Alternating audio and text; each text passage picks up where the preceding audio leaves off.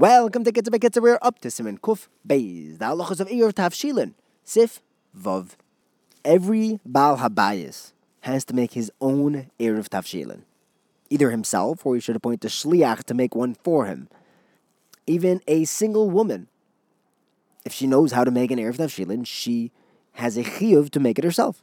And it's also for her to rely on the city's Erev, the one that the Rav of the city makes. It is a mitzvah for a chashuv person in each city to make an Erev on behalf of everyone who's not able to make an Erev, or b'di'evet, if their Erev gets lost, they can rely on the cities.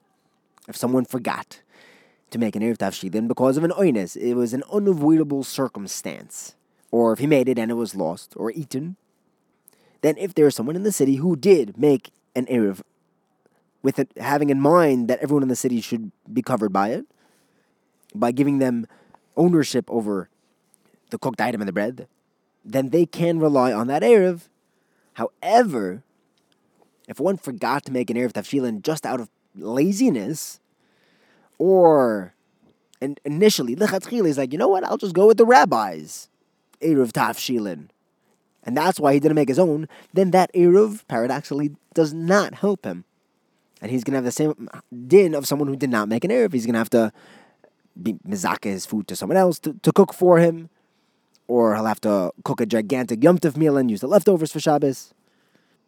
The Sha'ar HaTziyun says that if the Rav makes his own Erev and he tells one specific person that he can rely on the Erev that he will prepare, then that person can lechatchila rely on the Rav's Erev and he doesn't need to make his own. It's only that city-wide Erev Tavshilin which can't be relied on lechatchila. But if the Rav personally included an individual with his Erev, that does work.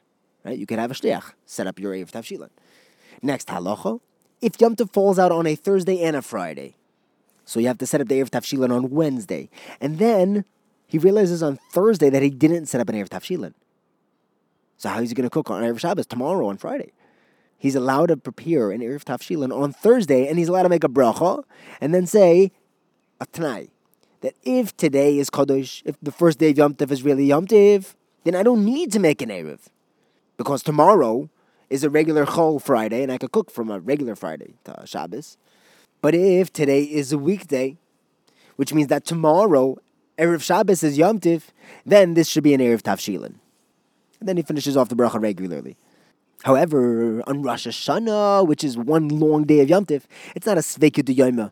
And we don't know which day is Yom Tov. They both are Yom Tov, even in Eretz Yisrael. On Yom Tov, you can't set up an Erev Tavshilin from the first day of Yom Tov for the second day of Yom Tov, which is an Erev Shabbos. Have a wonderful day.